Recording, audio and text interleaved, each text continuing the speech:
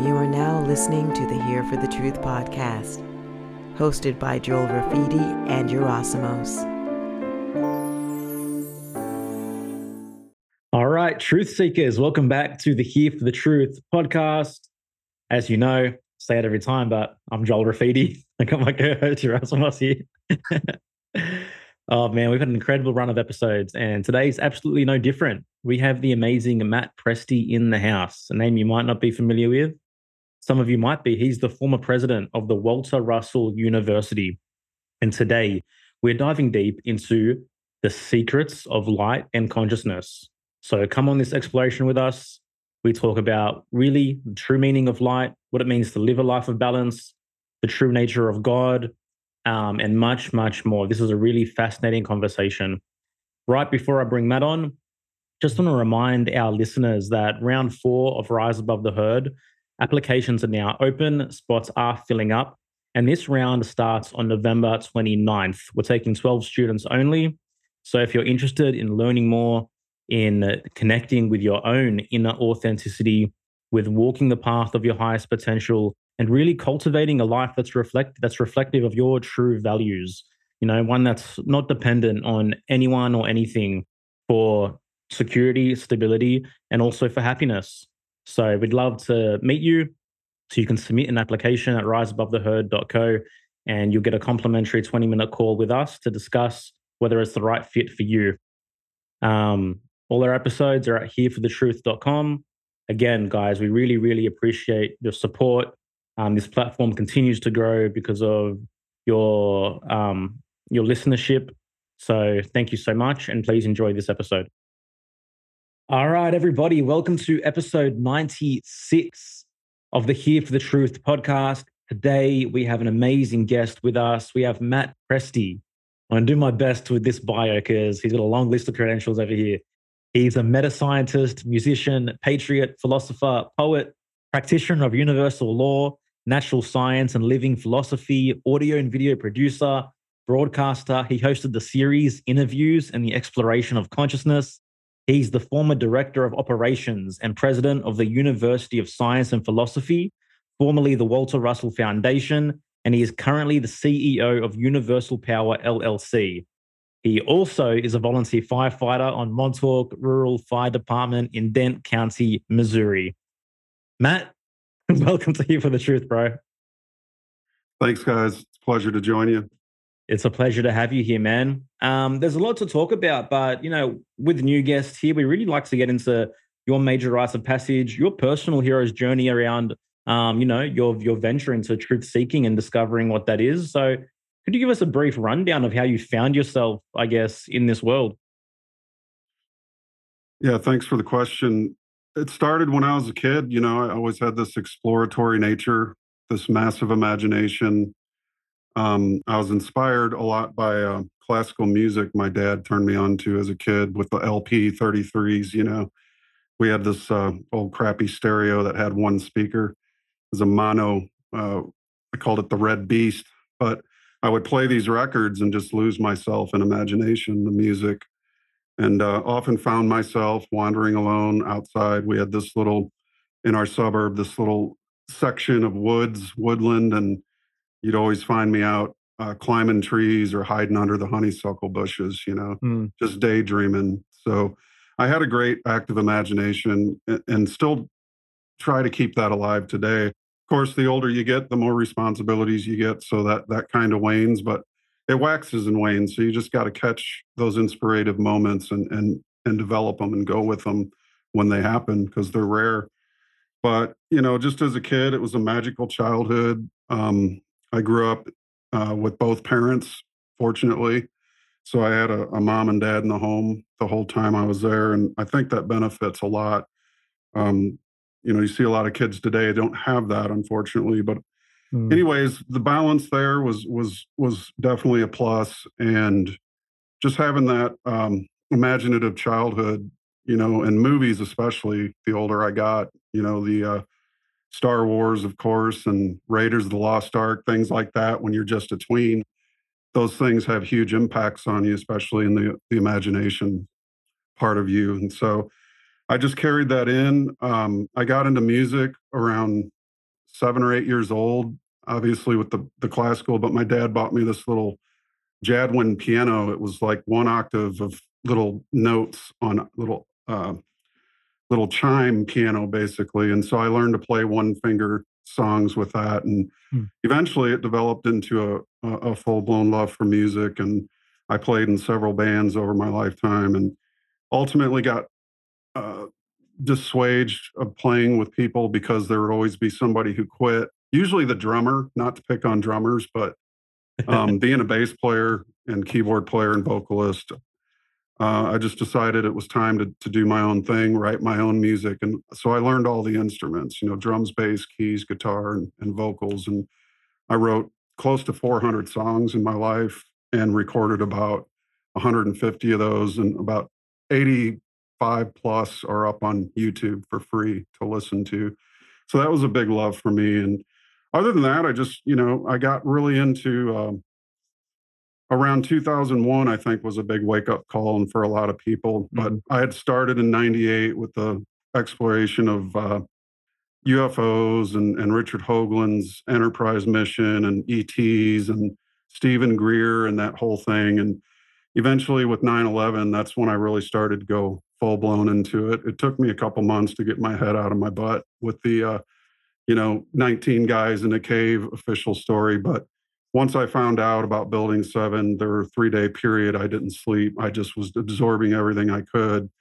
And that completely altered my worldview, and I stepped foot into the conspiracy realm and have been there since. And like so many great researchers before us, we all need new conspiracy theories because all our old ones came true, so there's never been such vindication for conspiracy realism, I would prefer to call it. But so that led into spirituality, and eventually spirituality. I discovered Walter Russell after reading a lot of Eastern, comparative religious study, Eastern and Western mysticism. And then Russell came to my life in 2008 with The Secret of Light. And that just blew my mind, being a musician. And I met a lot of musicians who have verified this, but they just were blown away by Russell's work. It spoke to them not only as wisdom and logic, but also to the soul in rhythm. There's a kind of cadence to his writing that a musician picks up on. So that blew me wide open, man. I couldn't get enough. I bought every single thing I could find by Russell and his wife, Lau, and I just absorbed it all. And I went to Swannanoa, which was the home for the university that they started of science and philosophy for 50 years from 1948 to 1998. And I went there for the first time in 2010, met a bunch of former students, former staff, former president, current presidents. And I was just blown away. It was radical. It was really cool to meet people that were, actually knew them and some of the work they did, and so I got more interested and I started doing little podcast things here and there. And then I did a series called the Secret of Light series, which got noticed. That my Knowing the Creator 101 series got noticed by then President Michael Hudak, who handpicked me to succeed him as the president of the university in 2015. So that was a real honor. And then I also knew that the artwork wasn't out on display, and I felt that that really needed to get back out to the world. So that was a big part of my administration, and we did accomplish that. We were able to get that 40 plus tons of art and sculpture back out on the world to be displayed. And it's a greatly inspirational collection of art, all done by one human being, which is only 2% of the work he ever did. The rest is out there in the world somewhere, but just hugely inspirational. And I've since graduated on from the university into the private sector. But I'm really honored to be able to join you guys. Hope that wasn't too long-winded. No, it wasn't long-winded at all, and it was actually, it was a great introduction, man, a really cool journey that you've been on. I remember in a previous interview that you told your mom that you'd be the president of a university one day, and you became one, so that's pretty cool. Yeah, she said, "How are you going to be president of something of a university, especially if you've never gone to college?" And my famous words, like I like to tell people, especially at the university, is quote, "Watch me," unquote. Yeah, So that's kind of my mantra. Somebody says you can't do something, my reply is, "Watch me." It's like My favorite Ayn there you Rand go. quote. It's not who's going to let me, it's who's going to stop me. There you go. Yeah, that's awesome. Yep. Also, Um, man. can you just Yeah. give us kind of a general background and information on Walter Russell and who he was and what he stood for and a little bit about his body of work? Well, Russell was definitely in the genius category of humans. He's up there with Goethe and, so many great philosophers you could name as well. He is what I would consider to be a Western mystic. There's no doubt in my mind because his experience of things behind the scenes, the reality behind the scenes, behind the divided universe, is again it's unparalleled in my opinion. And I've studied a lot of the Eastern and Western religious modalities and the mystics of both East and West, but nobody ever has written about their experience in the light, as he called it, which is really consciousness. It's the undivided white magnetic light of mind. And he saw two universes. His still universe of white magnetic light is the undivided. So that's if your hemispheres short circuit in your brain and you all you see not using your senses is the white light of mind, which is the basically it's the medium, or it's the um, what's the best word I could use, the field that unfolds duality and which duality refolds into. And it can be symbolized by a seed. A seed grows up toward the sky as the tree, but also down as the roots. So there's your duality, but it's always centered. Duality is always centered by a fulcrum, and that would be the seed. Just like we're seeds in the womb of our mothers, we are given life by the union of mother and father, opposites. When those two things come together, that's what seeds the further what's called an offspring, to spring off of a union. So I mean, it's as divine as it gets. He started his journey very young. He wrote at 8 months old. He heard the hurdy-gurdy man coming down the street, and he was playing this tune on the hurdy-gurdy. So he ran to the piano and started playing that exact song with one finger at 8 years old. I'm sorry, 8 months old. And then he would later go on to become the church organist at 11, 12, somewhere in that range. And he got into painting and drawing, and eventually he mastered all the five fine arts. Wow. He was conferred 11 degrees, one doctorate of science, yet with only a fourth grade education. So aside from mastering the five fine arts, he was well known. He was sought after for his talent by both the Illuminati of that day, which are the Roosevelt administrations, both administrations. One was he was the personal portraiture artist for Teddy Roosevelt, and then he was official sculptor for the FDR administration. Um, and so he ran with the famous people in those circles, but he always stressed the importance of being alone in order to garner that inspiration to be able to do the feats that he did, both artistically and as an author. He excelled. So he wrote several children's books around the turn of the 20th century. And he also wrote his magnum opus, a lot of people consider to be the Universal One, which came out of a direct experience of that light that we mentioned earlier. And that became a foundational book that I believe challenged the Catholic Church's hegemony on science and the quantum physics that was coming into being back in the early 30s. And I even think it went to the point where he recalls a story on tape, on audio, that I heard that you can find at the University of Science and Philosophy's YouTube page. And it was a explanation of his remembrance of the Pope threatening to issue a decree against him if he reprinted the Universal One. So around 1931, he was threatened by the Catholic Church. And if you got a decree against you back in the 30s by the Catholic Church, you wouldn't be able to work anywhere in the world. So it's reminding me of a Michelangelo moment. If you've ever seen the agony and the ecstasy when Charlton Heston's painting and he's in an argument with the Pope, and the Pope says, "How is it an artist is closer to God than I am, and I'm the Pope?" So he went through some hard times. So he after the release of the Universal One, it challenged science. It put science, turned it on its head. He was ridiculed. He wrote that they threw his work in the wastebasket and ridiculed it and persecuted him for having put the creator into the creation as opposed to removing the creator from its creation. Mhm. See, creation to him and creator is a must be, a must do relationship. Because how can you have a painting without a painter? How can you have a poem without a poet? And how can you have creation without a creator? So the basic genesis and maturation of Russell's work was that we live in a mind wave universe, and that mind is causal and matter is an effect. And so that was the basic underlying theme of his philosophy. He would later divorce his wife of 56 years, citing that he felt as a man who had been released from prison, they didn't get along very well. But he would meet Leo some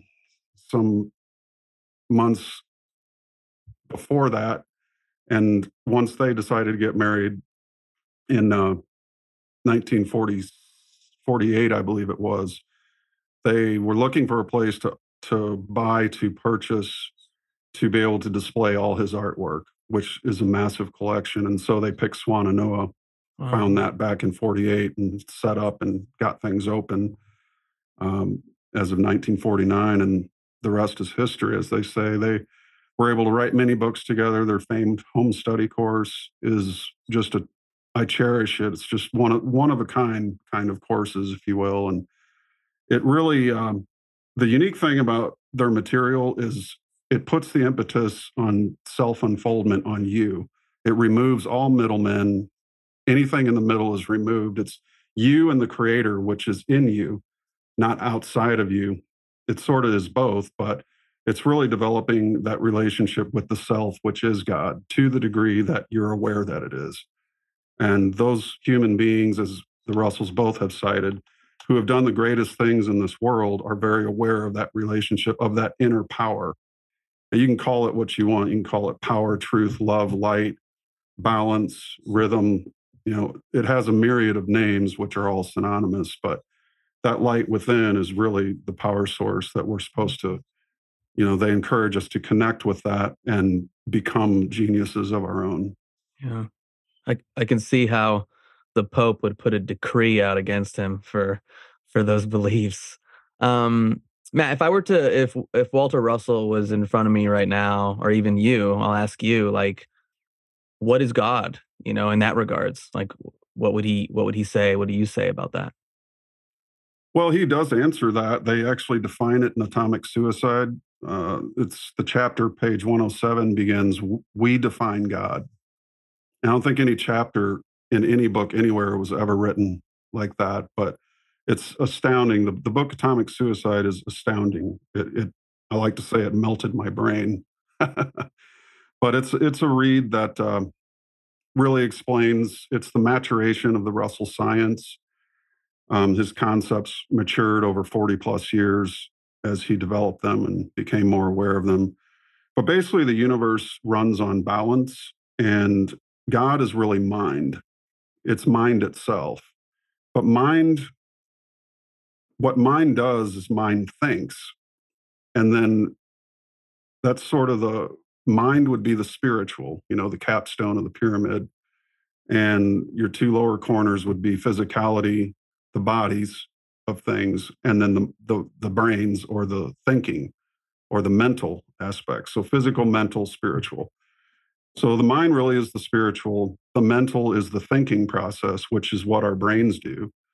And the body is what builds other bodies. So everything man made in existence was first a spiritual idea, which was then mentally thought out.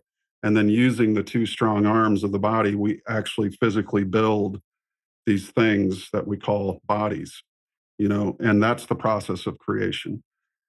And so I think that he would define God as uh, the dimensionless, still, silent, undivided, eternal light of mind, if you will. And so really, I want to step further to say that that would be consciousness, because consciousness never sleeps. Consciousness, you lose sense of your body sensation, but your mind is still aware. It's just you don't have the sensation of the body during sleep. And many people I've spoken with over the years, I've heard a lot of stories about their coming close to illumination, how consciousness can exist outside of the body, outside of the realm of time and space. It seems to be all there is. And there's sort of this idealism in philosophy which puts mind as the cause of the universe, where the materialists say some primordial atom called a God particle, created the universe. It's a very materialistic, everything can be reduced down to a machine kind of explanation.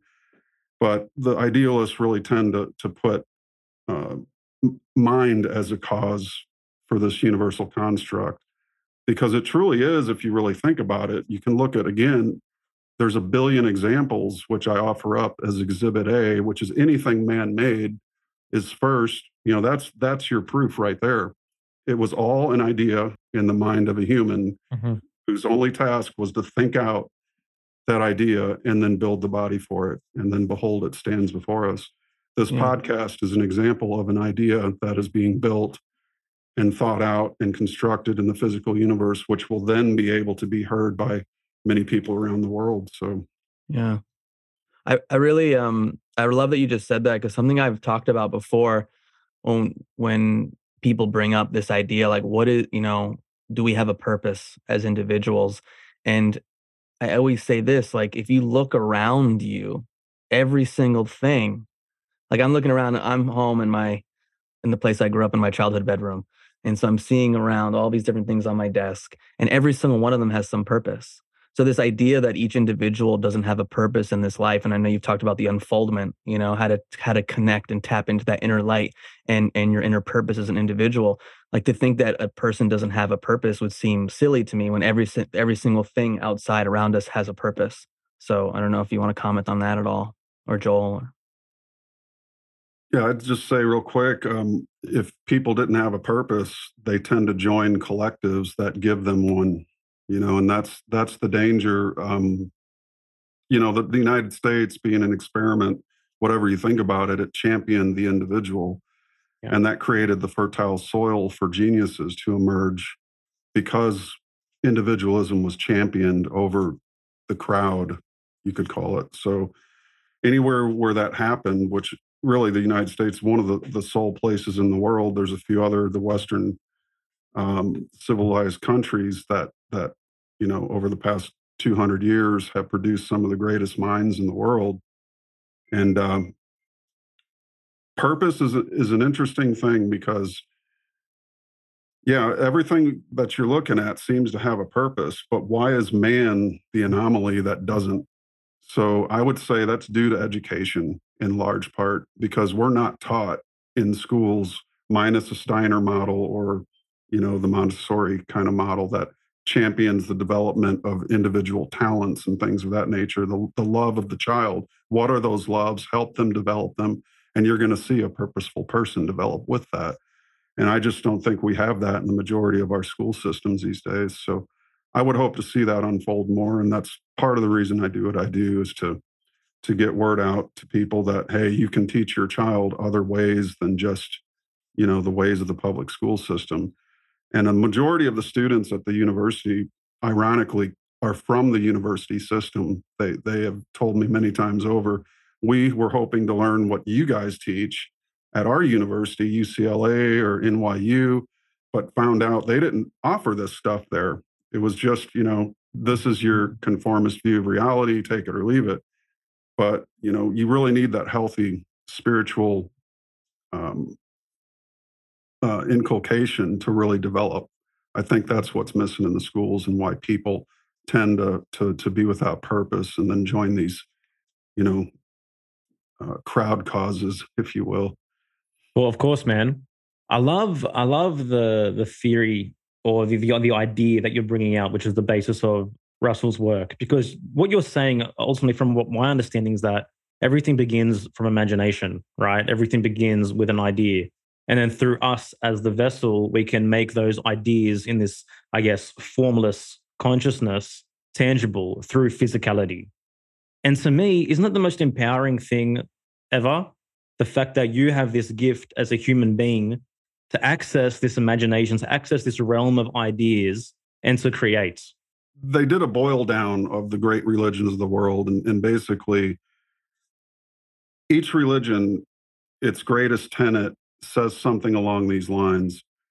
Man's sole purpose is to be like his creator. And you can read that, basically surmise that from all the great religions of the world. You know, our sole purpose for being is to manifest our creator, Yeah. which is creation. It's to be co-creators. So again, I mean, there's all the opportunity in the world for mankind to recognize this, but the problem is our current system doesn't really promote that kind of thing. So you have to dig elsewhere to find it. I think it's getting more popular, though. I really do. And I'll say we were all sidetracked or sideswiped by, the whole COVID thing. Yeah. But in a sense, that can only stifle people for so long. And for many, I'll say this much, that 2020 was the best sales year for Russell books in the history of the university. We did like $330,000 in sales. As people, I guess you could say, because of the lockdowns, because of those things, they begin to question their reality. So it seems to me that evil tends to always shoot itself in its own foot. You know, it is the sower of the seeds of its own destruction. And so in a sense, that's a benefit for people to wake up, to have to go through some pain, and some questioning their existence, to be able to again rediscover that imagination. But it also had a lot of harmful effects. But I'm confident that humanity will come back, because its purpose, if you look at the reason we're created, it's to manifest our creator. And as much as this group of the powers that never were, as I like to call them, they just assume control, but it doesn't mean they actually have it. They're going to find out the hard way that any violation of universal law, to the degree that they violate it, it's to the degree they're going to be broken by it. And whether it takes 10 years, 100, or the next few months, we're going to see some incredible changes in that front. I hear you there, man.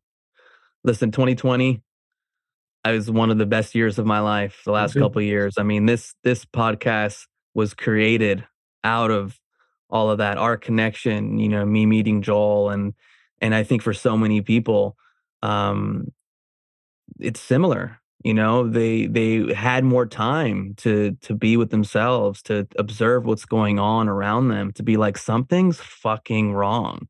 This is weird. And to have this time and to go on the websites and internets and documentaries and podcasts and be like, oh, who's this Walter Russell person? I mean, even for me, I mean, I've heard about him for a while, but never got into it. But I've seen over the last few years so many more people quoting him on like their Instagram stories or their Facebook feeds. And it's just a testament to having that extra time to think and contemplate and introspect, and then to source out some of these great thinkers. Because the reality is, man, everything that I've learned in my life that I think has served me into becoming the person that I am today was learned. Yes, okay, there was some childhood things, and being raised a certain way, of course, have impacted me. But after I left university, after I left the academic institutions, is when I went down on my own hero's journey, my own path, and started being more curious about some of these great thinkers, or picking up a book here and seeing where it led me. And so, our academic system is flawed, but again, it comes down to the individual, and what do you want to do with that? It's like that the great was the great quote by Walter Russell, and it's mediocrity is self-inflicted and genius is self-bestowed. So, to what degree are you going to take ownership of your life and go out there and learn the things that you need to learn so you can be the person you want to be, and you manifest the creator, manifest those creations. So I dig it. Yeah, I don't mean to knock academia, but I do. Um, the the current administration is full of nothing but Ivy League graduates. And look how they're running things. If that isn't proof enough that academia isn't the end all be all, just because you involve or are involved or a part of the Ivy League doesn't mean you know how to do things. Yeah. So I would say a group of hillbillies could run the United States better than what we're seeing run it right now. And of course, there's an agenda behind it too. Of course, Klaus Cotton Schwab and his WEF. This is their vision of a new world, the fourth turning. Which is also a turning for us as well. It's a turning for creative people to say, I'm no longer going to go down this path of destruction. Yep. And reset. We're gonna eject you guys and create our own civilization that doesn't need you. Sort of the Ayn Rand model. Atlas Shrugged. We don't need you. We're going to go our own way and do our own thing. We'll take our talents elsewhere. Exactly. And we don't need you to do what we are already capable of doing, which you've utterly failed in your responsibility. That's the problem with selfishness, is it only looks out for itself and it thinks it has the greatest talent pool, but we're killing them with memes, man. I mean, have you ever seen a meme war go so bad for one side, but so good for another? We're killing them with memes. My God, we don't even have to fire bullets. But yeah, it's a matter of, people are going to have to turn on their creative abilities and really start working to create the new model to replace the old one. And I don't think, as Buckminster Fuller said, we don't need to do it violently. If we just build the new one and gravitate toward that, the old one will become obsolete by default. So I'm really hopeful that we can get out of this without having to go toward a revolution style escape route. But, whatever needs to be done. Me too, man. And I think it's happening. And that was the power of 2020. It was so polarizing that people were forced to either choose an authentic path and face their demons and slay their dragons, or be taken into the abyss of inauthenticity. And each time an individual turns on that light, connects with a higher purpose, removes dependence from these systems, develops self-reliance. To me, that is the Ayn Rand model. That is me saying, I'm taking my talents elsewhere. I don't need you. You've shown me what you're about. That's it, and someone leaves the herd. And then, those empowered individuals get the chance to cooperate voluntarily, like this conversation right now, to call others forth. So to me, it absolutely is happening. There's no doubt about that. My question to you is, how does one cultivate and reconnect with that inner light? Well, the inner dialogue needs to be established. And I like to call that vertical awareness, cultivating vertical awareness. We have this seesaw, the electricity between the hemispheres. We're always polarized. We got logic, we got imagination, we've got reason, we've got intuition. Left brain, right brain. It's like constantly doing a dance. But if your left brain gets too much involved in itself, too egotistical, which really ego is just an acronym. Ego would be externally generated outlook. It's what your senses perceive and how you relate to other people. You have to put something out there, right? Something external. You have to talk, you have to look at and shake hands and tell people about yourself. So that's our external way of thinking about ourselves, our directed outward expressive ability to communicate. But at the same time, how many people inculcate a inward relationship? And again, I think I would say education doesn't have any idea about this, or they would teach it. That's why these great masters whose shoulders we stand on have given us a blueprint, a roadmap to, I really love the N words: intuition, intelligence, imagination is another one. The I Magi Nation, right? The single I, let your I be single. I think that's just another way of saying, notice the light within you. Stop that dance of the hemispheres, turn that horizontal, outward, sense-based view of reality vertical, and start seeing the world from a stable position. And again, they say my experience, a lot of musicians really understand Russell. What is it I was asking myself just a couple weeks ago, what the hell is it that makes musicians get Russell in a way that most laymen don't? Why is the musician sort of have an advantage to understanding his work and stuff? And it came to me that musicians, by default, many of them, most of them, I would say, think with both sides of their brain at the same time. And that's exactly what vertical awareness is. It's the ability, to the degree, now there's degrees of that, but to the ability you're able to think with both sides of the brain at the same time is to the degree that you can, really turn on those creative abilities and also realize certain things that others don't realize. It's sort of a way of getting behind motion and then commanding motion to be your servant as opposed to being the servant of motion, the servant of material. You can command matter or you can be matter's servant. And the materialists are all servants to matter. They serve matter. They're generally hedonists. Yeah. They live for the the bang and the thrill and the body and the lights and the flashing. A lot of materialists hang out at the casinos. A lot of materialists, they're just glued to the external world. So there's really where in contrast you find the poet, the painter, the sculptor, the philosopher in his study alone with his hand on his knee thinking, like the great thinker motif. And that's what it takes to discover the inner world. It takes a lot of inward thinking. And Dr. Russell's really one to call that out in his IBM lectures, the Think lectures. And there's a book available by that title, Think, the Ethics of Business, I think. And he really talked about that balance that men have to, basically humans have to develop a balance between their external thinking, wants and desires, and then an internal. He basically said a daydreamer is one who gets nothing done because he's always in his own head.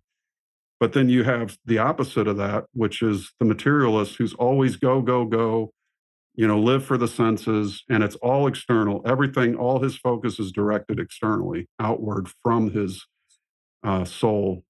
Yeah. So the balance is to think outwardly and inwardly. So the outward is the expression of the soul to the world. The inward thinking is the consideration of the soul, its desires and ideas. And you have to have a balance of that.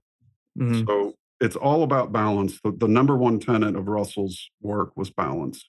Absolutely, man. Very reminiscent of, I guess, the lemniscate, the infinity symbol, right? That flux between coming back to center point to the inwards, then external output, and returning again. And you're so right. Again, we're polarized. Some people can just be, consumed with input without having any execution. And I guess in the materialists are just purely focused on execution without really coming back to the internal. So in your experience, I guess I want to ask you, like, how does that play out? Do you have a practice to cultivate balance? What does that look like in your own life? Well, if you're out of balance, the good thing about the world is it will inform you very quickly. That's true. Especially if you have a mate, your other half, if you will. They tend to mirror. Relationships are like a mirror. So whoever your partner is going to mirror back certain things that you do, especially your imbalances and your balances. That's the beauty of relationships. They're not safe. They tell us a lot about ourselves. We can learn a lot about ourselves in our relations with other people. So generally, I mean, if you've been on the road and some jerk behind you is honking, he blasts past you because you're doing the speed limit, flips you off, cuts in front of you just to stop at a stoplight. That's your Erasmus. Yeah. But I mean, there's an example of unbalance. Now you could flip him off and tell him to get out of his car and take it to the ground. But it's like, what's the point? This guy is going to go on. He's going to do it again. And eventually he'll either run into someone, he'll either get pulled over, get a ticket. But that's how balance comes to people. We don't necessarily have to be the ones that balance another's unbalance. Just be aware of imbalance, and that kind of helps us get centered. Bruce Lee said, "Don't look at my finger when I'm pointing at all that heavenly glory up at the moon." You know, we tend to look at the overstate the obvious. We tend to want to explain away the things that are right in front of our face, you know, to realize. But the great lesson, I think, in understanding how you get day to day, the best day to day advice I can give a person is keep your balance, you know, keep that balance throughout the day. And when you're in a balanced state, that automatically gives you more access to that inner light. You're going to have more output, more voltage running through your brain because you're centered. And, you know, you look at the great sports icons, the great martial artists. I mean, Michael Jordan scored his greatest seasons, greatest points in games when he was in that zone, that centered zone. You know, the great gymnasts, the great, you know, any sport you can name, when a person's in the zone, they're going to compete beyond off the scale. Yeah. And it's the same with martial arts. It's the same with painters. We forget our bodies when we're writing music, you know, and you really become wholly mind at that point. And that's when the magic happens. That's when you can draw that power straight from the source itself. And it is a deep well of still water, as Dr. Russell called it. And we pump out that light into motion. And the more balanced you are, the more that pump is able to access that still power source and Yeah. put it on display, if you will. Yeah, you use the term voltage, and we're talking about balance, and I immediately go to, your nervous system. And I think this is where it's so important to have a regulated nervous system. And so when life circumstances or things happen, or a person cuts you off, or a person sends an email, or your partner says this, you don't just, go off and have a tantrum and say or do something that, 20 minutes later you wish you didn't. And so, it's so foundational to really get to that place where you're taking care of your body, when you're taking care of your mind, when you're eating the right foods, when you're in an environment that supports health and balance, as opposed to, I mean, let's be real. I lived in New York City for 9 years, and while I had a good experience, let's just say that's not a city that is, meant Conducive for to having a balance. yeah, conducive to balance. Whereas being more aligned with nature and in harmony with nature is going to support you in that endeavor of being more balanced. But just because you are in nature, there are other things that need to happen as well. It doesn't mean just because you stick someone in nature and then they're good. Now it'll help them, but there's other factors that play into it. Right. Well, it's a lot of the mind really, you know, if we're not comfortable in our own minds, we're not going to be comfortable in our bodies. Hmm. 'Cause number one, you had a mind before you had a body. The body is the vehicle for the mind to express its nature, you know, and unfortunately, a lot of people carry over things from past experiences, lives prior to this one. I tend to agree with a lot of the great mystics that, like nature, man is an idea that comes around again and again and again. And so, whether or not you believe that or not, I think there's certainly child prodigies that can explain um, past lives as an absolute possibility. You know, how does a 2-year-old end up playing virtuoso on a violin, having never played one before, never taken a lesson? So there are those, and there's many examples. But I think a lot of that stuff, call it karma, things that come over from past experience, and it can even be experiences in youth and childhood. You know, you're getting yelled at by a parent, or you know, God forbid, other things happen to children. You know, and I can say the same for myself. We've all had some childhood trauma, right? Hmm. But do we get over it? How do we get over it? Um, Having that experience, you know, that creates, in other words, right out of the gate, we're already at a disadvantage when it comes to balance. So we have to learn it as we go along. And again, they don't teach this in schools because we'd have a hell of a lot more of a balanced society if we did, you know. So human beings have to pick this knowledge up along the road through experience. And many do come to the experience and realization of balance without these kinds of teachings. Just through their own experiences, they start to realize, hey, this, when I did this, these things happened. We set up certain patterns in life. We have to repeat these patterns until we become aware of them consciously. And then we can stop the repetition, but only when we become consciously aware of them. Patterns are going to repeat as long as you're unconscious about the repetition. Once you become conscious of that repetition, that's when you can put the brakes on. You can sever that repetition only through awareness of it.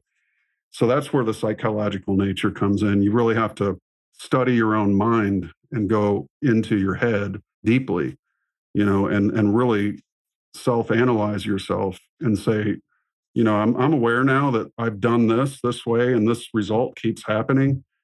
And as Russell said, if you remove the cause, the effect's going to stop. Yep. So Yep.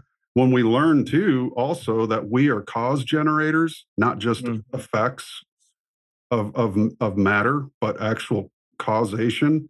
We can make matter do things. We can cause matter to do things. I can cause this body of matter that I call Matt Presti to do things like have an interview or write a song or a symphony or build a garden, whatever it is. So when we become aware of ourselves as cause, then we also become aware that, hey, these effects that I'm causing, if you do the psychological work, you'll stop those repetitious effects only through your awareness of them. And that's how we get more into the school of balance and understand that, every choice we make is going to either A, create more balance, or B, imbalance. And it's to notice, which choice before you make it is going to lead to balance, and choose that one.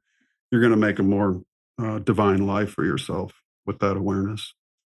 For sure, man. Being going to be willing to learn your lessons, and we can really use the external world and the feedback from our environment to bring ourselves to balance as well. Like, what are the results that I'm getting? What are the things that I'm repeating? And that can be the catalyst for one to have an internal journey and to and to look inwards.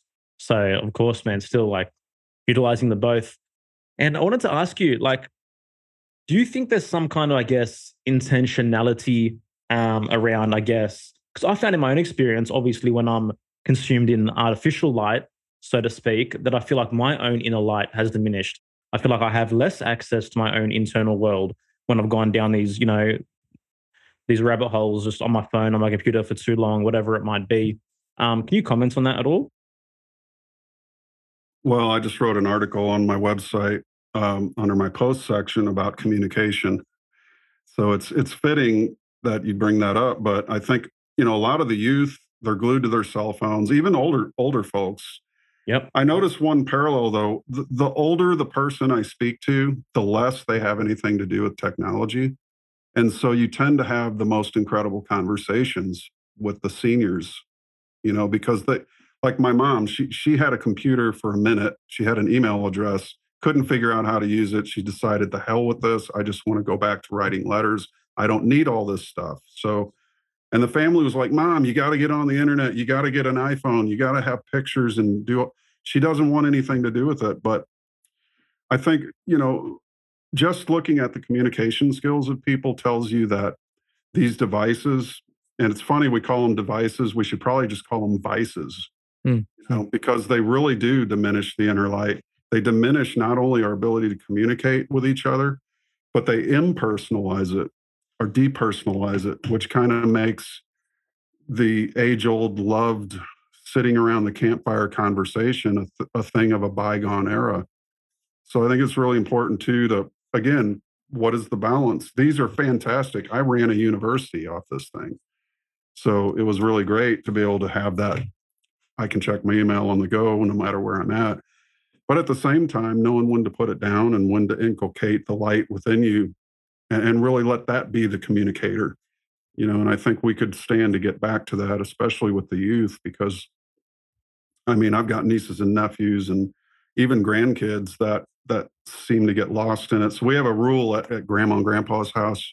I built a playhouse out in the front yard. There's only so much time you get on your device. Go outside and play, actually take part in the world instead of just the screen. So I think it's a balancing act like anything. You just have to know when to say when. And yeah, but it'll diminish your light if you overload on it.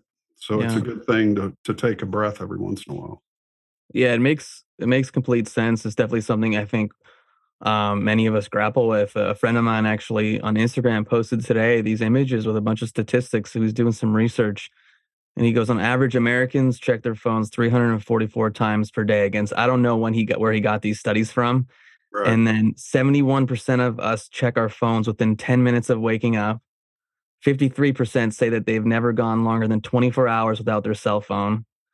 47% consider themselves addicted to their phone. 61% have texted someone in the same room as them before. 62% say they sleep with their phone at night. 36%, this is the craziest one for me.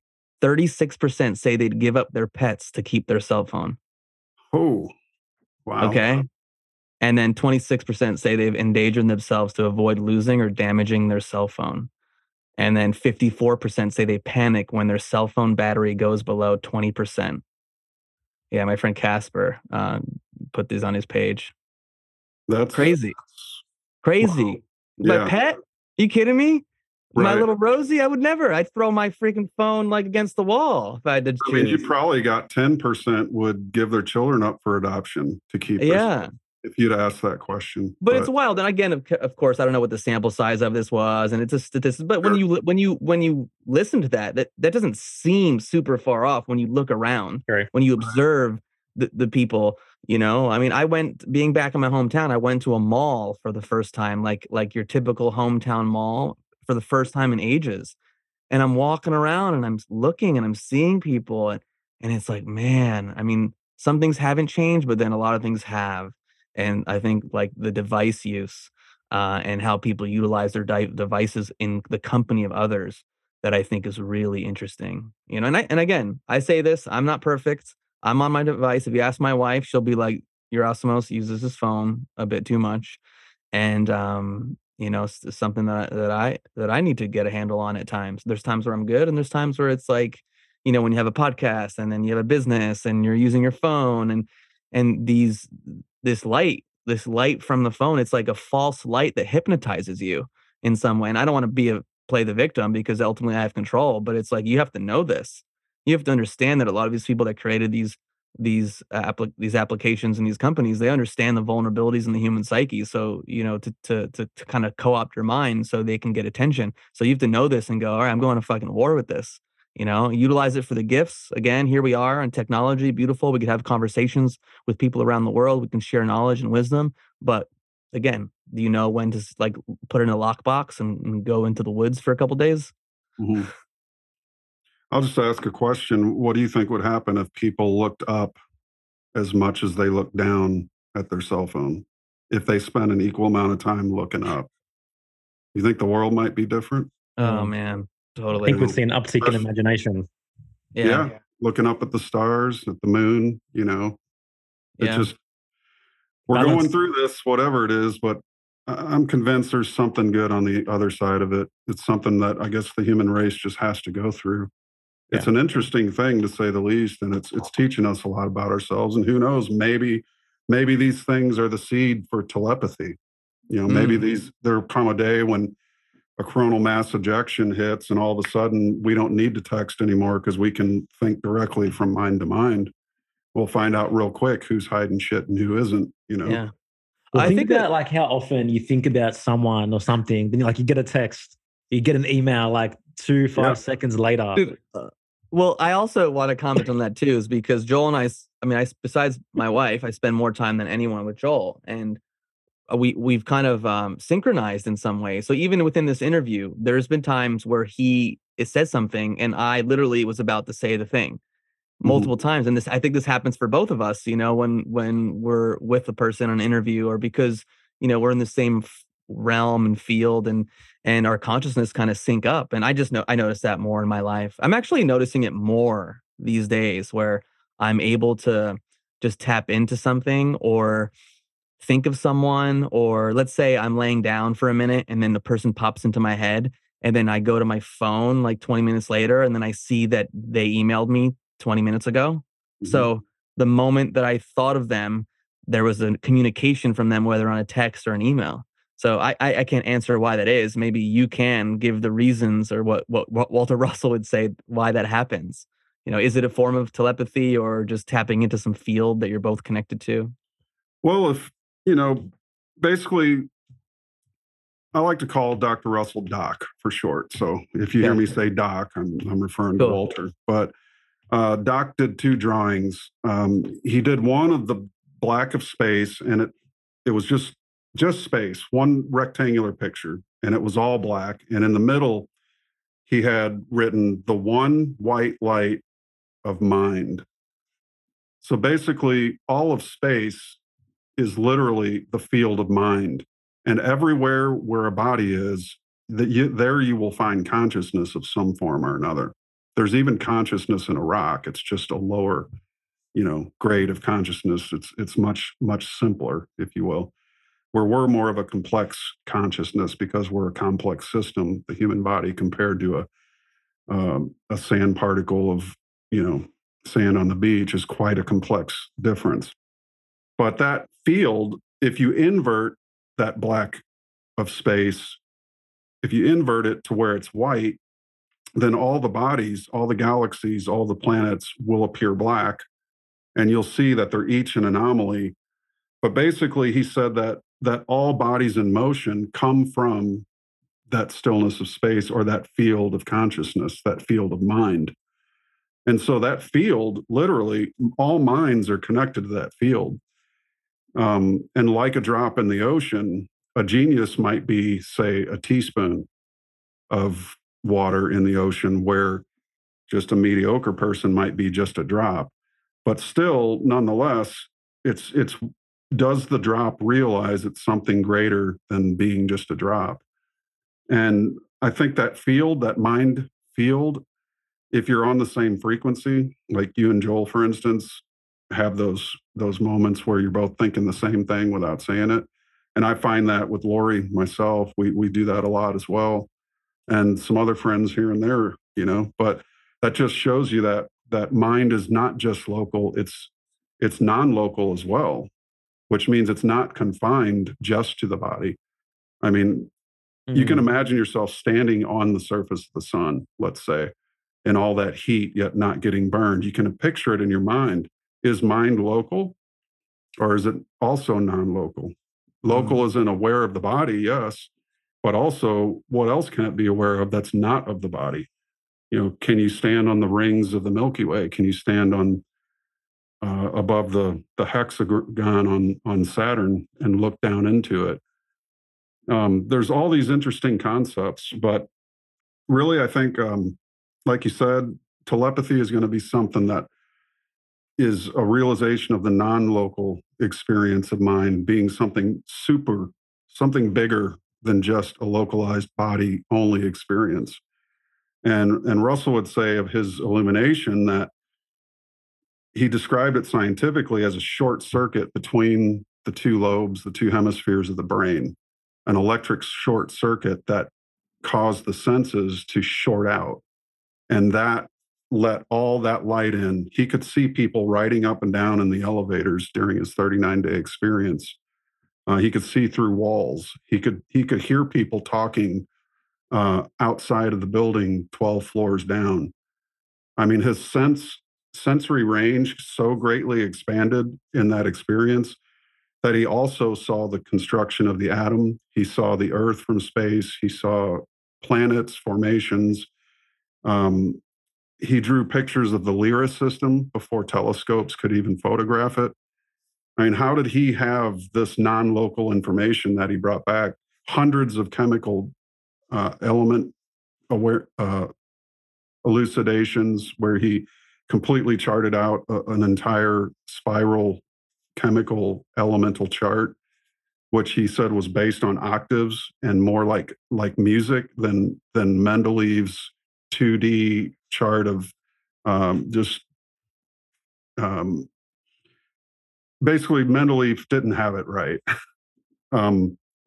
Matter doesn't work. You mean like the periodic table, or are you talking about something different? The Mendeleev chart, periodic table of the elements. His spiral chart was all divined from illumination through his own mind, and that's what when that fusing happened, he experienced that non-local field, the all, you could call it. or that one drop suddenly became aware of the whole ocean. And he said what he brought back from 39 days in that experience was but a thimbleful in the mighty ocean. So that's the amount of knowledge, and that's why I think too we represent that field of consciousness when we snap into it, when we download just a piece of it, we symbolize that through a light bulb going off over the top of our head. Yeah. It's sort of that real quick short circuit. That flash of light comes in, and suddenly you are aware of something that is not in any book on the planet anywhere. How does that happen if knowledge isn't already all there? It just has to come to us through the mind. And there's multiple examples of people who have had those flashes that, the guy who invented the laser, for instance, he had to take a walk in nature. He was just a week away from his funding coming to an end, and they couldn't get the laser to work. And he took that walk in nature, and suddenly his eureka moment that had that flash, he goes, I know what's wrong. He went to the lab. 48 hours later, they had a working laser. So there's these times when, that field of consciousness, we're already accessing it. The question is, how much do we want to access? And if we do desire more access, certainly that is very possible. Yeah. What's your view on dreams?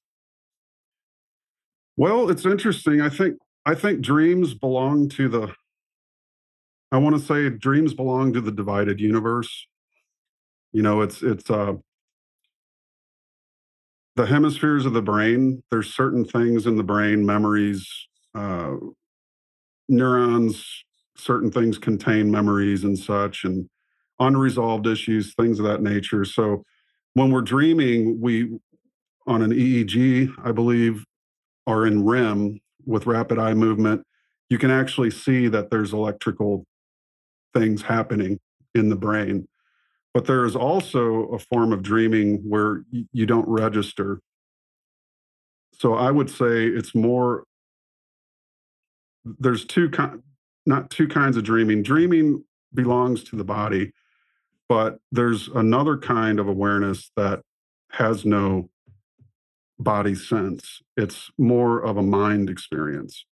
And I've actually experienced that. Have you ever experienced being awake while you're looking at yourself sleeping and actually looking around your own room, fully awake, but you're not in your body? You're looking at yourself sleep.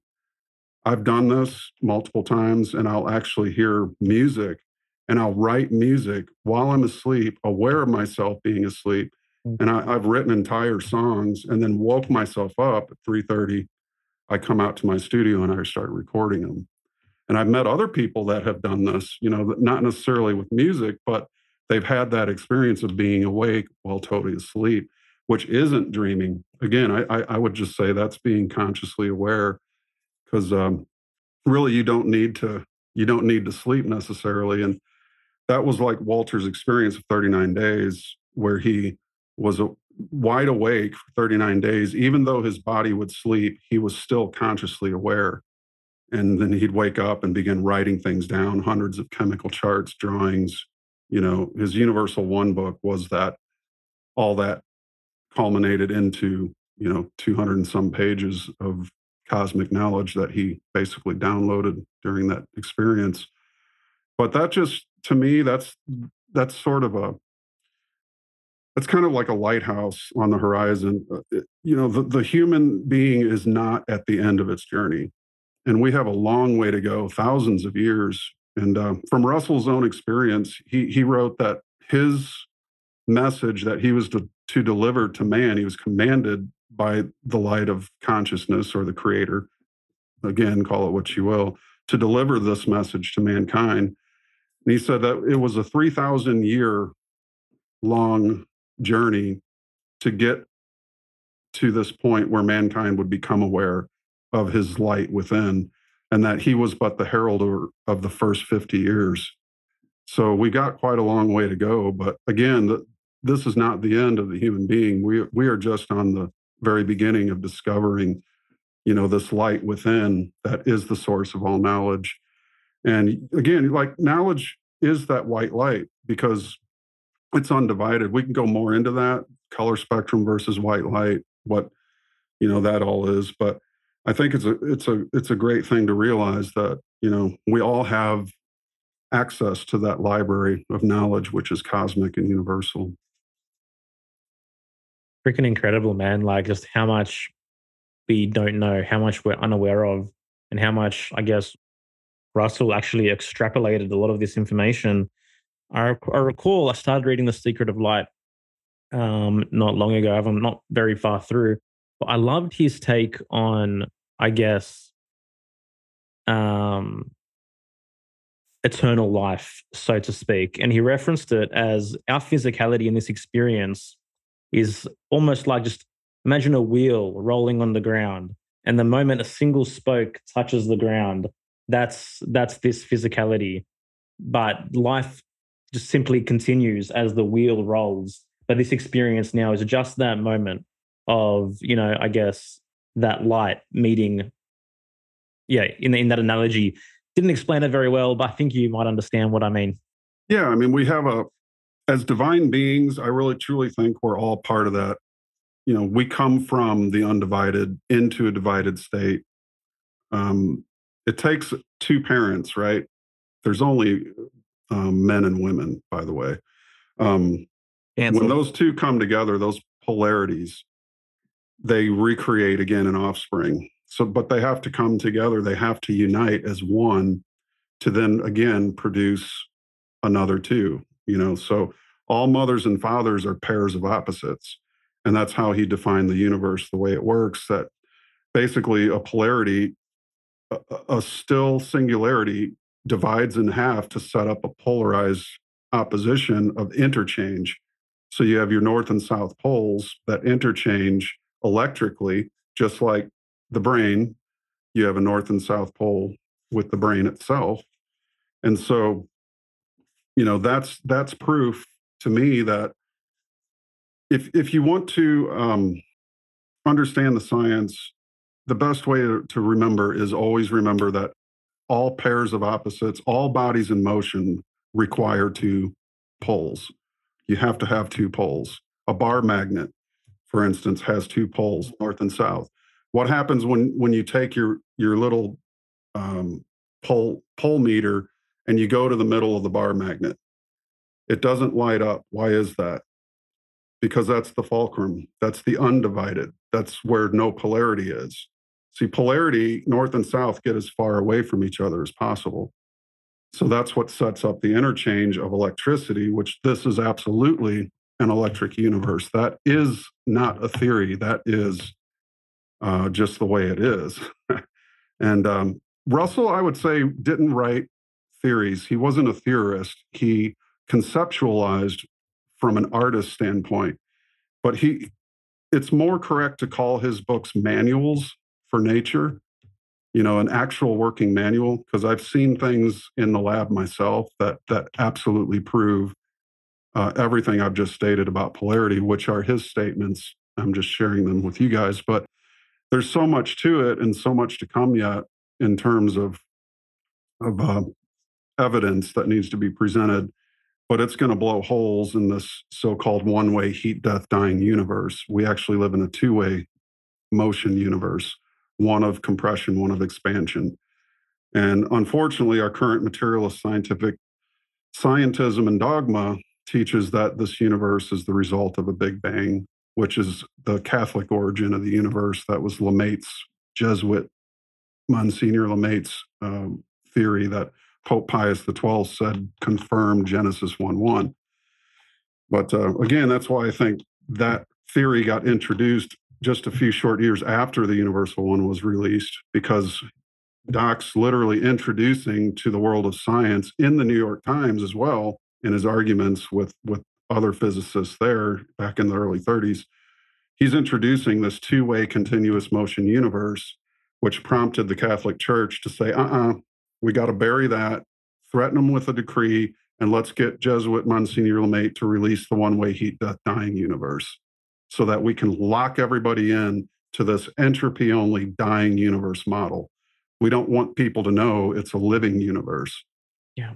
Okay. And that's why our concepts of electricity are wrong. That's why our concepts of mind are wrong. That's why materialism dominates the scientific chairs of the major universities.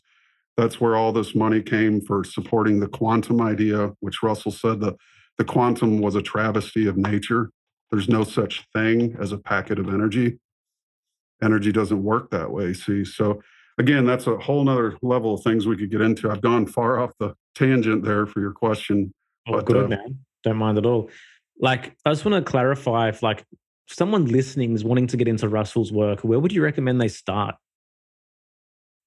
That's a great question because there's so many avenues into this work. Yeah. A lot of people have come to the work through that little book called The Man Who Tapped the Secrets of the Universe, which was written by biographer Glenn Clark.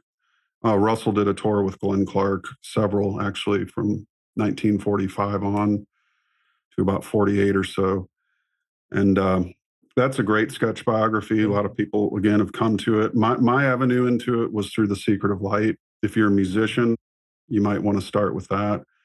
Other avenues are the Divine Iliad, the Message of the Divine Iliad, Volume 1 and 2, which is just divine poetry. And it's all about his illumination experience from that 39 days. And it breaks down with commentary the 39,000 words he wrote down from that experience. And then there's, of course, there's Leo's work, God Will Work With You, But Not For You, which is an incredible book. Why You Cannot Die by Leo Russell is absolutely incredible, too. Fantastic. I don't think anybody's really tackled life after death, what it really is, and how the nature of, again, Russell science, you got to understand that all duality unfolds from stillness, silence, and sexlessness and non-dimensionality into opposites of motion that interchange electrically and then refold back into that still condition.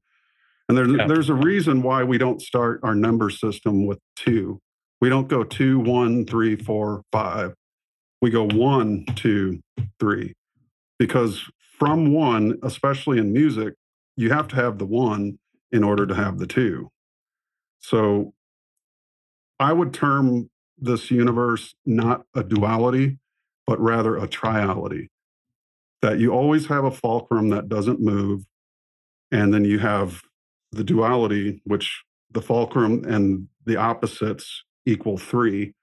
And so 3 is really the magic number. And then 3 squared is 6, 3 cubed is 9. There's your 369.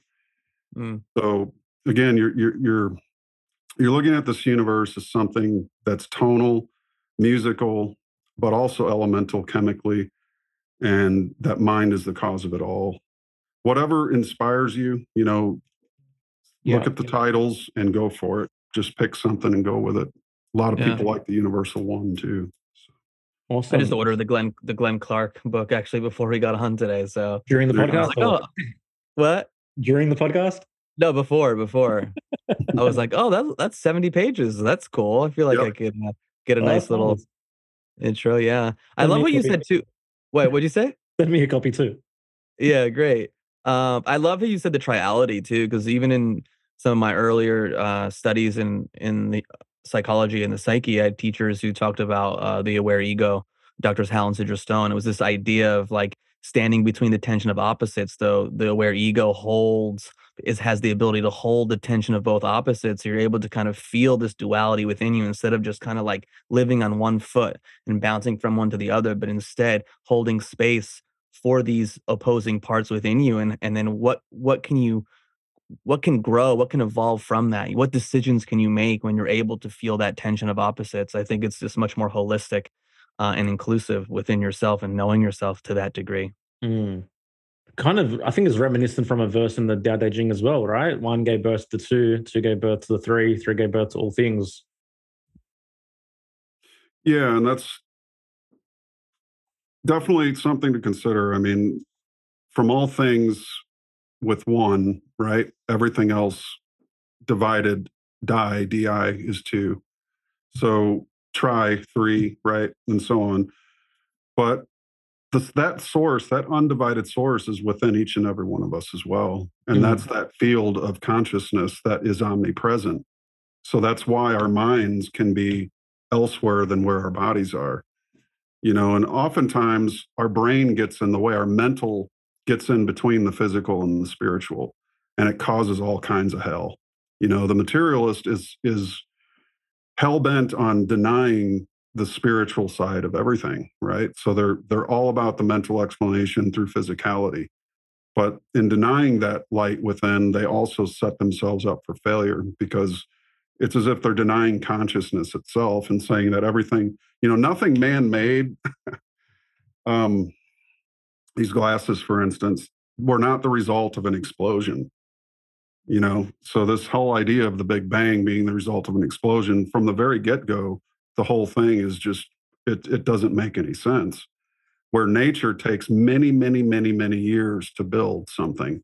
An oak tree could take 75 years from seed to 100-foot tall oak to become what it is. Nature does things extremely deliberately, slowly, and man must do in like to create anything good. You can't just create, a Mona Lisa in 2 minutes. But unfortunately, these apps have limited our ability to use our hands in the external physical world the way the great artists of antiquity have.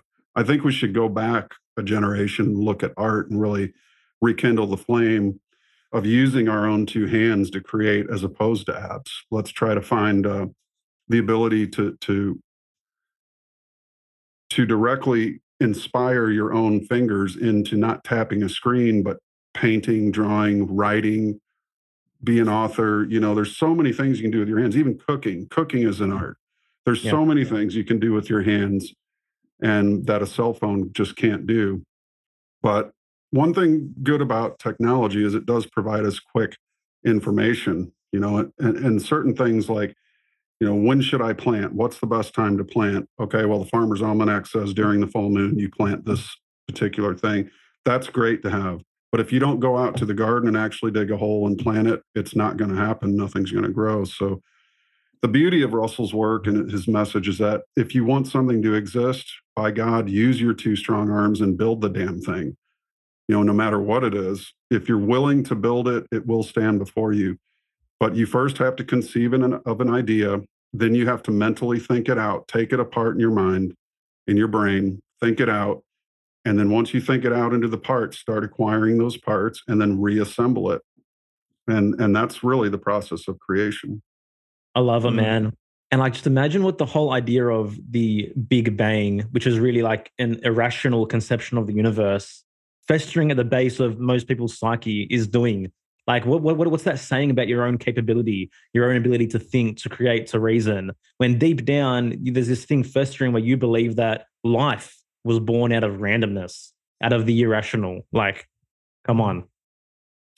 Yeah, and we call it the big wank. In Russell science, it's a wank. It's they're wanking you. But if you knew this universe was continuous and that you, as an idea of a human being, were also continuous, how would that change our outlook? How would it be to know that we cannot die, that we may lose these bodies, but this consciousness will sure as well pick up another one? Say you live to be 80 years, let's just assume that you're going to rest for 80 years in the undivided stillness, right? So at some point you're going to become restless and your consciousness will desire to exist. It'll become strong and bam, you're going to be, right between the sperm and the egg, meeting to develop a new body to express your desires on another stage or another planet. The human idea is an incredible thing because we are you could say, the organic intelligence, body, mind, and spirit together in this plane of reality.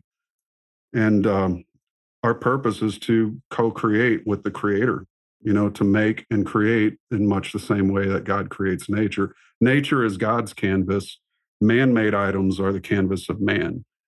And so we learn from nature how to be creative and how to live in balance. That's really the greatest teacher of balance is nature. So we would do well to pay attention to her ways and processes. Yeah. So as if I was to play devil's advocate or a skeptic for a second, like what gave birth to the undivided field, to the one, to the, this undivided white light? Where did that come from? Or was that just is? Is that always is? Or It is the isness.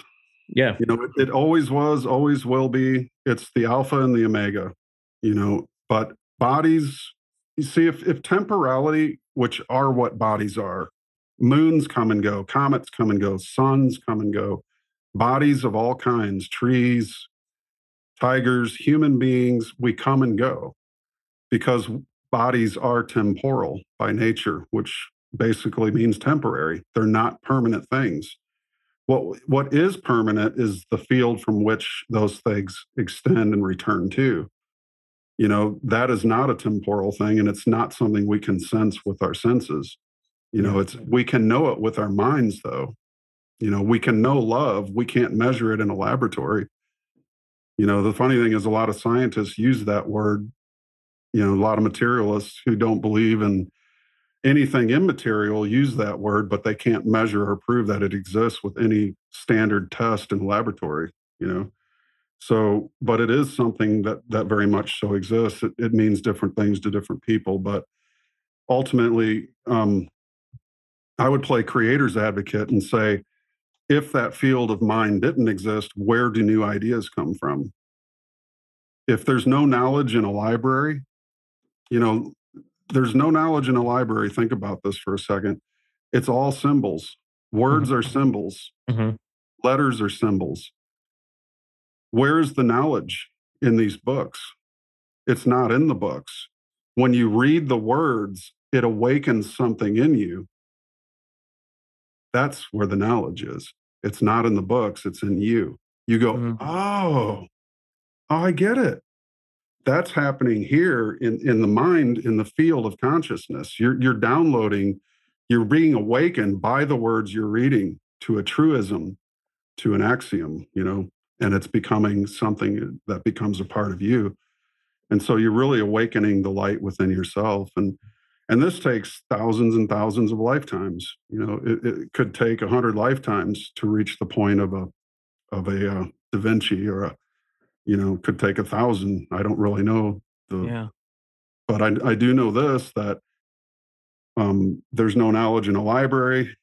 There's just the awakening of the experience of knowledge, which is in you. And so that tells me that, everybody who is a human being has the potential to awaken something within them, which is from that field, of I all love knowledge. Yeah, I love that new way of looking at that, in terms of, I mean, that's kind of was really profound for me what you just said about there's no knowledge in the library, it's what gets awakened within you. Lots of Uh, information, no knowledge. yeah. I Right. wanted to comment on this because, we've talked a lot about this white light, white light, white light. And where else do you hear about that when people talk about they saw a white light?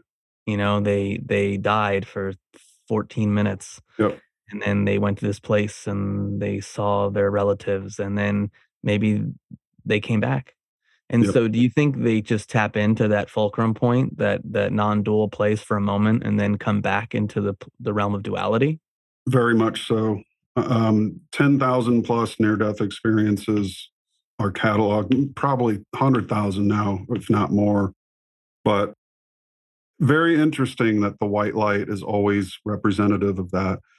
Now, if you take a prism like Newton or like Goethe, and you put a white light, you take a piece of cardboard or something and put a little hole in it. So just that one beam of light shines out of that hole into that prism.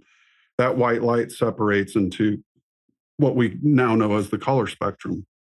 And that's what Walter Russell basically, he had two kinds of light in his science: capital L light, which is the light of mind, which is consciousness. It's represented again by that light bulb or that white flash, that inspiration, that flash of inspiration. And then there's the lowercase light, which is the divided light spectrum, which is your red, blue, green, yellow, orange, magenta, whatever. And when Goethe worked with light, he also said that the shadow is a color as well, which is an interesting observation. But that the light and the dark and its mixtures and different um, expressiveness in its character was part and parcel to what we see, what we don't see, and everything in between. And then you had the interesting thing, just to throw this out because we're on the subject. I wanted to say this earlier, but if you take that white light beam through a prism, and you see those colors of the prism that are the color spectrum. If you were to put those on a wheel, okay, like a cardboard wheel, if you were to put each one of those colors on the cardboard wheel in the same representative pie slice, equal pie slices, and then you spin that wheel with all those colors, guess what you see? White. White light.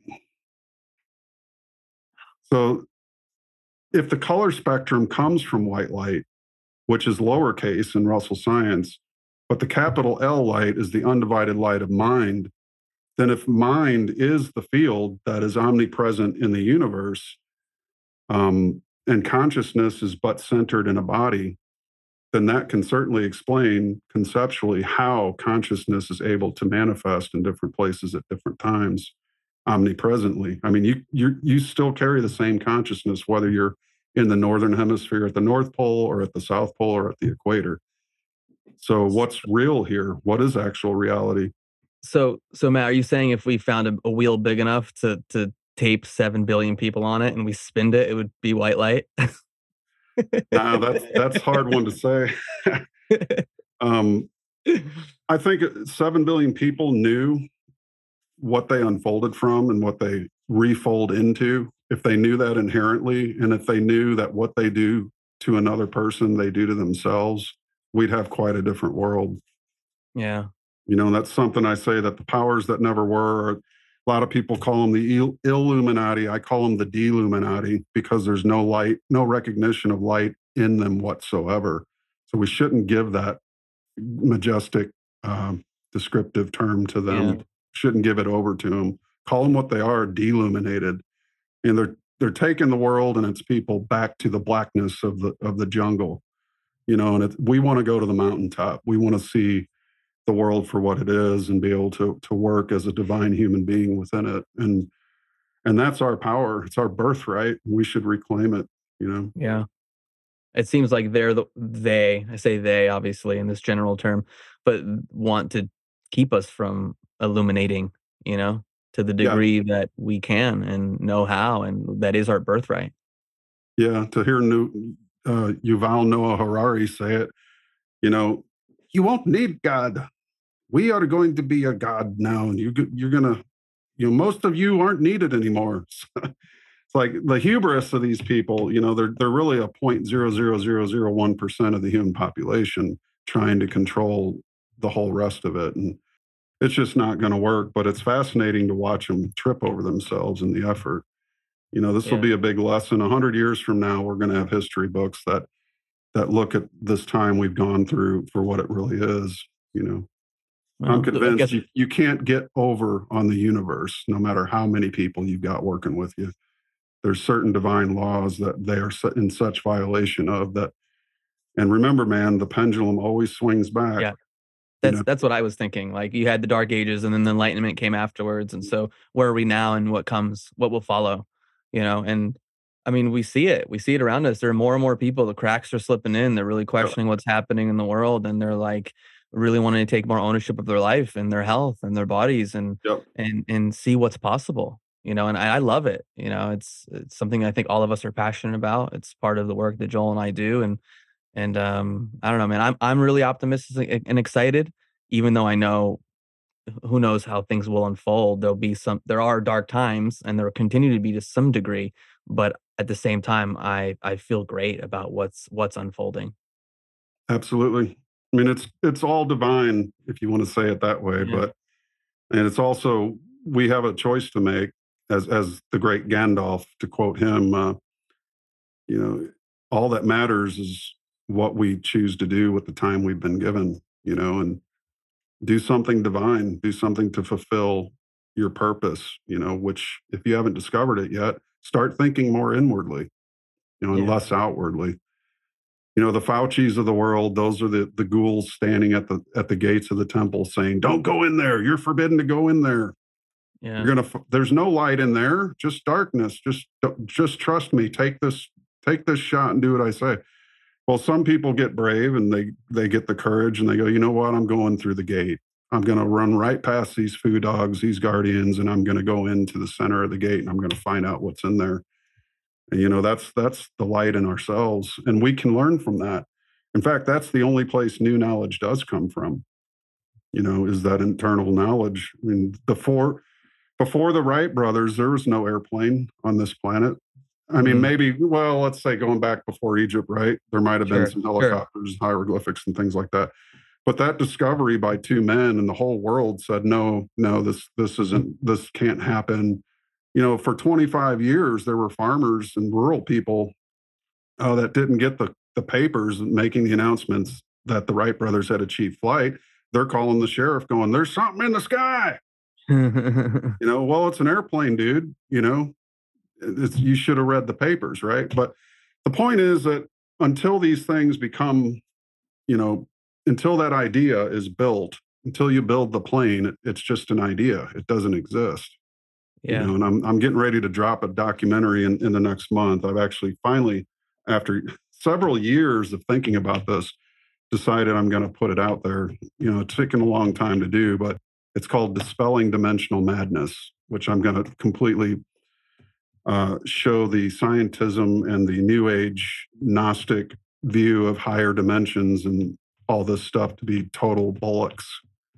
Awesome. It's all a form of escapism. We have one reality, and it's our job to notice that we have the very real power of changing that reality anytime we want.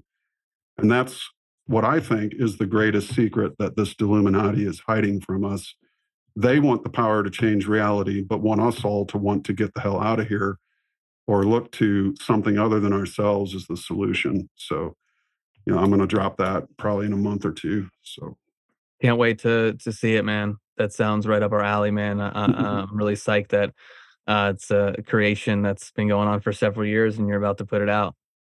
took a lot of thought, man, a lot of thought, and looking at the roots. Where does this whole idea of dimensions come from? Why are these dimensions in the 1800s all about measuring physical things, and then suddenly they become imagination, scientific romance?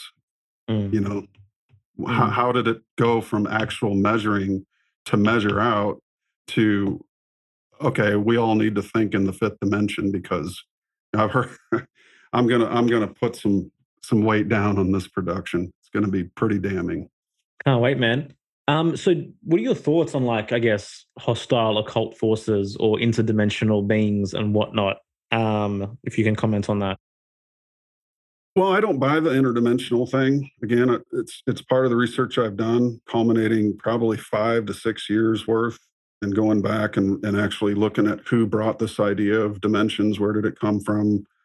The cult like personas of the 19th century in the UK, and these spirit meetings that used to take place with the upper echelons of society. In New York, they had these seance clubs that would get together and channel entities and ascended masters. And, really the birth of the New Age happened in the UK, around the idea of different planes of existence and speaking with ghosts, and a lot of interesting things in the authors that purported the idea of a fourth dimension, which Einstein actually stole from Edwin Abbott, who wrote Flatlanders. He took Edwin's theory of a fourth dimension and applied it to time, which time is not fourth dimension. You don't need a fourth dimension for time. In fact, we don't even live in a third dimension. The whole idea of dimension being a physical place somewhere in the universe is flawed, because the very word itself means to measure out. Mm-hmm. So how can we go from like barometric pressure or tone or color or width, breadth, and length to the fourth dimension, which is a place, or the fifth dimension in the New Age that we all need to get to solve our problems in this little world? I mean, it's pure escapism. It's Gnosticism on acid, and it needs to be put down like a lame animal, because anything that takes you out of where you are. And the funny thing is, I've met many people in the New Age movement and stuff over the years. One in particular says, I live in the fifth dimension now, so things here don't bother me anymore. I'm like, well, you're still fucking here. Yeah. You're still here, so where's this fifth dimension? It's ludicrous. It's a form of insanity and madness, in my opinion. Mm-hmm. But again, I think the elite know this, and they put this crap out there. And it used to be called, science fiction used to be called scientific romance. And when it came to the States, they changed it to science fiction because romanticism, it's the romance age, right? Scientific romance was science fiction back in the UK, and it changed when it came here. And then you get all the drops in the 50s with, the Twilight Zone. You've entered the fifth dimension, a dimension of sight and sound. This is where they start drilling it, and then you got Carl Sagan come on with his Flatlanders revamp, and the science of the 70s talking about dimensions. Now you have Michio Kaku and Neil deGrasse Tyson talking about, multiverses and parallel universes and stuff that, there's one universe, it's one, and we live in it. And we need to know from the masters who learned to master reality how they did it and how we can do like they did, and it's the shoulders of giants again, the Russells, the Steiners, there's just too many to name. But the Buckminster Fullers, these guys are the visionaries whose shoulders we stand on, and we should mimic them. We should learn to, create the kinds of things with our own two hands that uplifts humanity and puts the power back in our court, takes it away. No more giving our power away. We need to take it back, and we need to stop. And I think it's happening on a massive scale. There's a huge red wave coming to the United States. It's a red tsunami tomorrow, and I can't wait, because that's when the work really starts.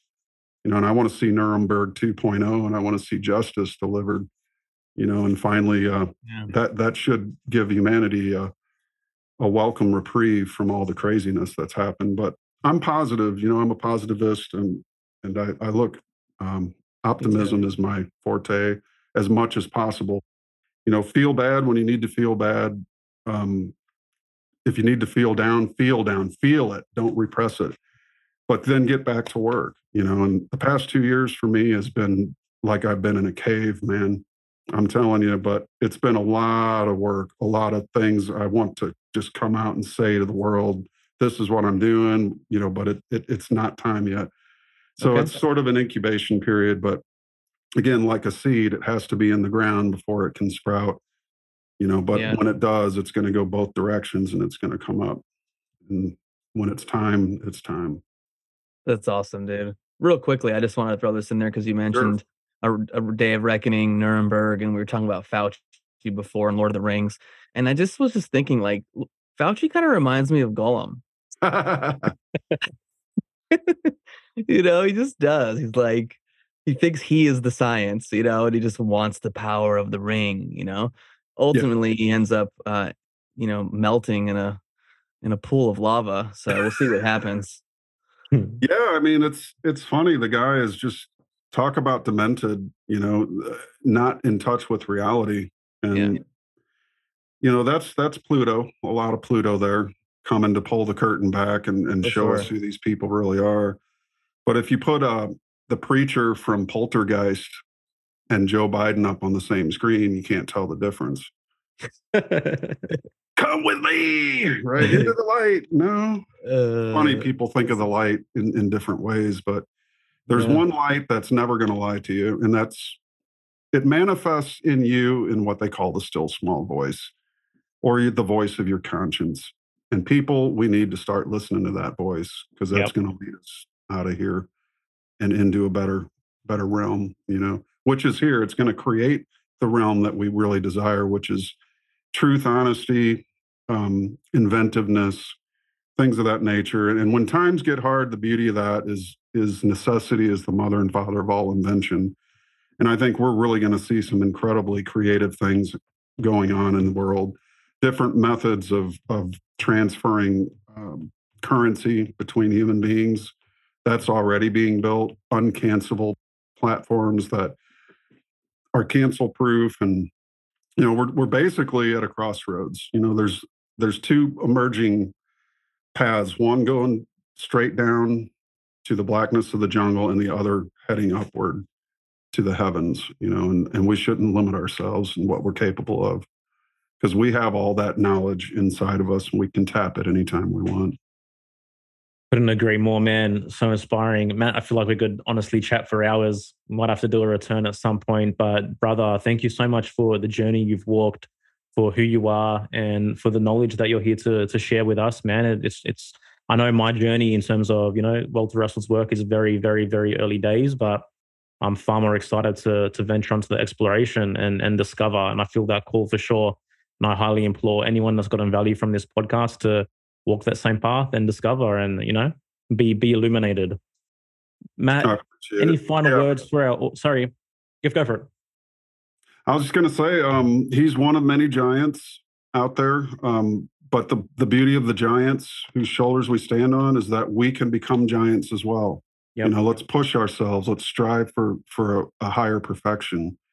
And I tend to think this universe is perfect. It's interesting, but I would only say that because don't we perfectly fuck up our lives? But we can perfectly manifest the good in them as well. We just need to take the responsibility. And the point of a mystery, we do live in the great mystery, but the point of the mystery is to try to figure it out. Right? Yeah. If we just said it, it's just a mystery, it's unsolvable, why would we drive to learn anything new? The point of a mystery is to get on the case and try to figure it out. So, and it's going to take literally thousands of years, but I see a time, as Russell did himself, that in the future, humanity is going to gain more and more godlike power. So we need to be as responsible as we can possibly be if we're going to be able to wield that power. And I think we're a little spiritually immature for the technology that's upon us now, but it's also a lesson. We learn these lessons so that we can attain the balance needed to handle the developments and the technologies that we're going to discover, but also that, again, the human race was created to be a divine expression, a vehicle to express the divine itself. And I think that's the purpose of man. So then man's sole purpose is to manifest his own creator. And the more of us that do that, the more we can create a world that doesn't need these dark forces any longer. Yeah. Thanks, man. Yeah, I appreciate it, man. I love hearing about spirituality through this lens. It makes me more connected to it, as opposed to a lot of the fluff that's out there, a lot of the dogmatic stuff that many of us were raised with. And it's something that really aligns with me. And so, like, I echo what Joel said, man. Thanks for your work. Thanks for your presence. Thanks, for everything you do, dude. And just looking forward to stay connected as we move forward. I appreciate that. I'd love to join you guys again. And if anybody wants to learn more, they can reach my site, mattpresti.com, and check out Walter Russell's work. The university could really use the support. www.philosophy.org. And that's the hub for all the Russell work, the best quality Russell books. Don't just get a PDF free off the pirated internet. Go support the university, support the foundation, which helps keep the artwork maintained and keep it open to the public and keep these incredible books and concepts going out to the world. There's a lot of great minds out there, and the more you put on your shelf from the books of incredible authors, and the more you're going to develop a worldview that's full of beauty and power that's going to help us to change and turn things around. Amazing. Guys, you know what to do. If you've gotten value from this, continue the exploration. Thank you so much for listening, and we'll see you next time. Take care. What's up, everyone? What an amazing conversation that was with Matt Presti. How inspiring was that? Just a reminder again that round 4 of Rise Above the Herd, our 8-week group coaching program for truth seekers. Applications are now open. We're only taking 12 people. So again, if you're feeling inspired by this chat, if you really want to take the next steps in your life, if you want to step into your potential, go to our website, riseabovetheherd.co. You can read everything that we have there. You can read all our testimonials. And if you truly resonate with what you're seeing there and you want to apply, just press the button. You get to jump on a 20-minute free call with us. And again, we can talk about what next steps are there for you in your path, and whether or not you want to continue growing and evolving to the best person you want to be, and whether we're the right fit to support you in that journey. So check it out. If it truly resonates, hit us up. And as always, if you love the podcast, rate, review, subscribe wherever you are. We really, really appreciate it. Share it on social media. We love what we're doing. We're really grateful for your support, and looking forward to the next chat. Smoking mirrors, I'm seeing through the illusion. Waking up in a time they think you're in a delusion. Somebody set the alarms, cause they be too busy snoozing. I'm in a DeLorean, fast forward in evolution to a place where we can share our confusions. Yeah, 450 BC, I'm sharing tea with confusion.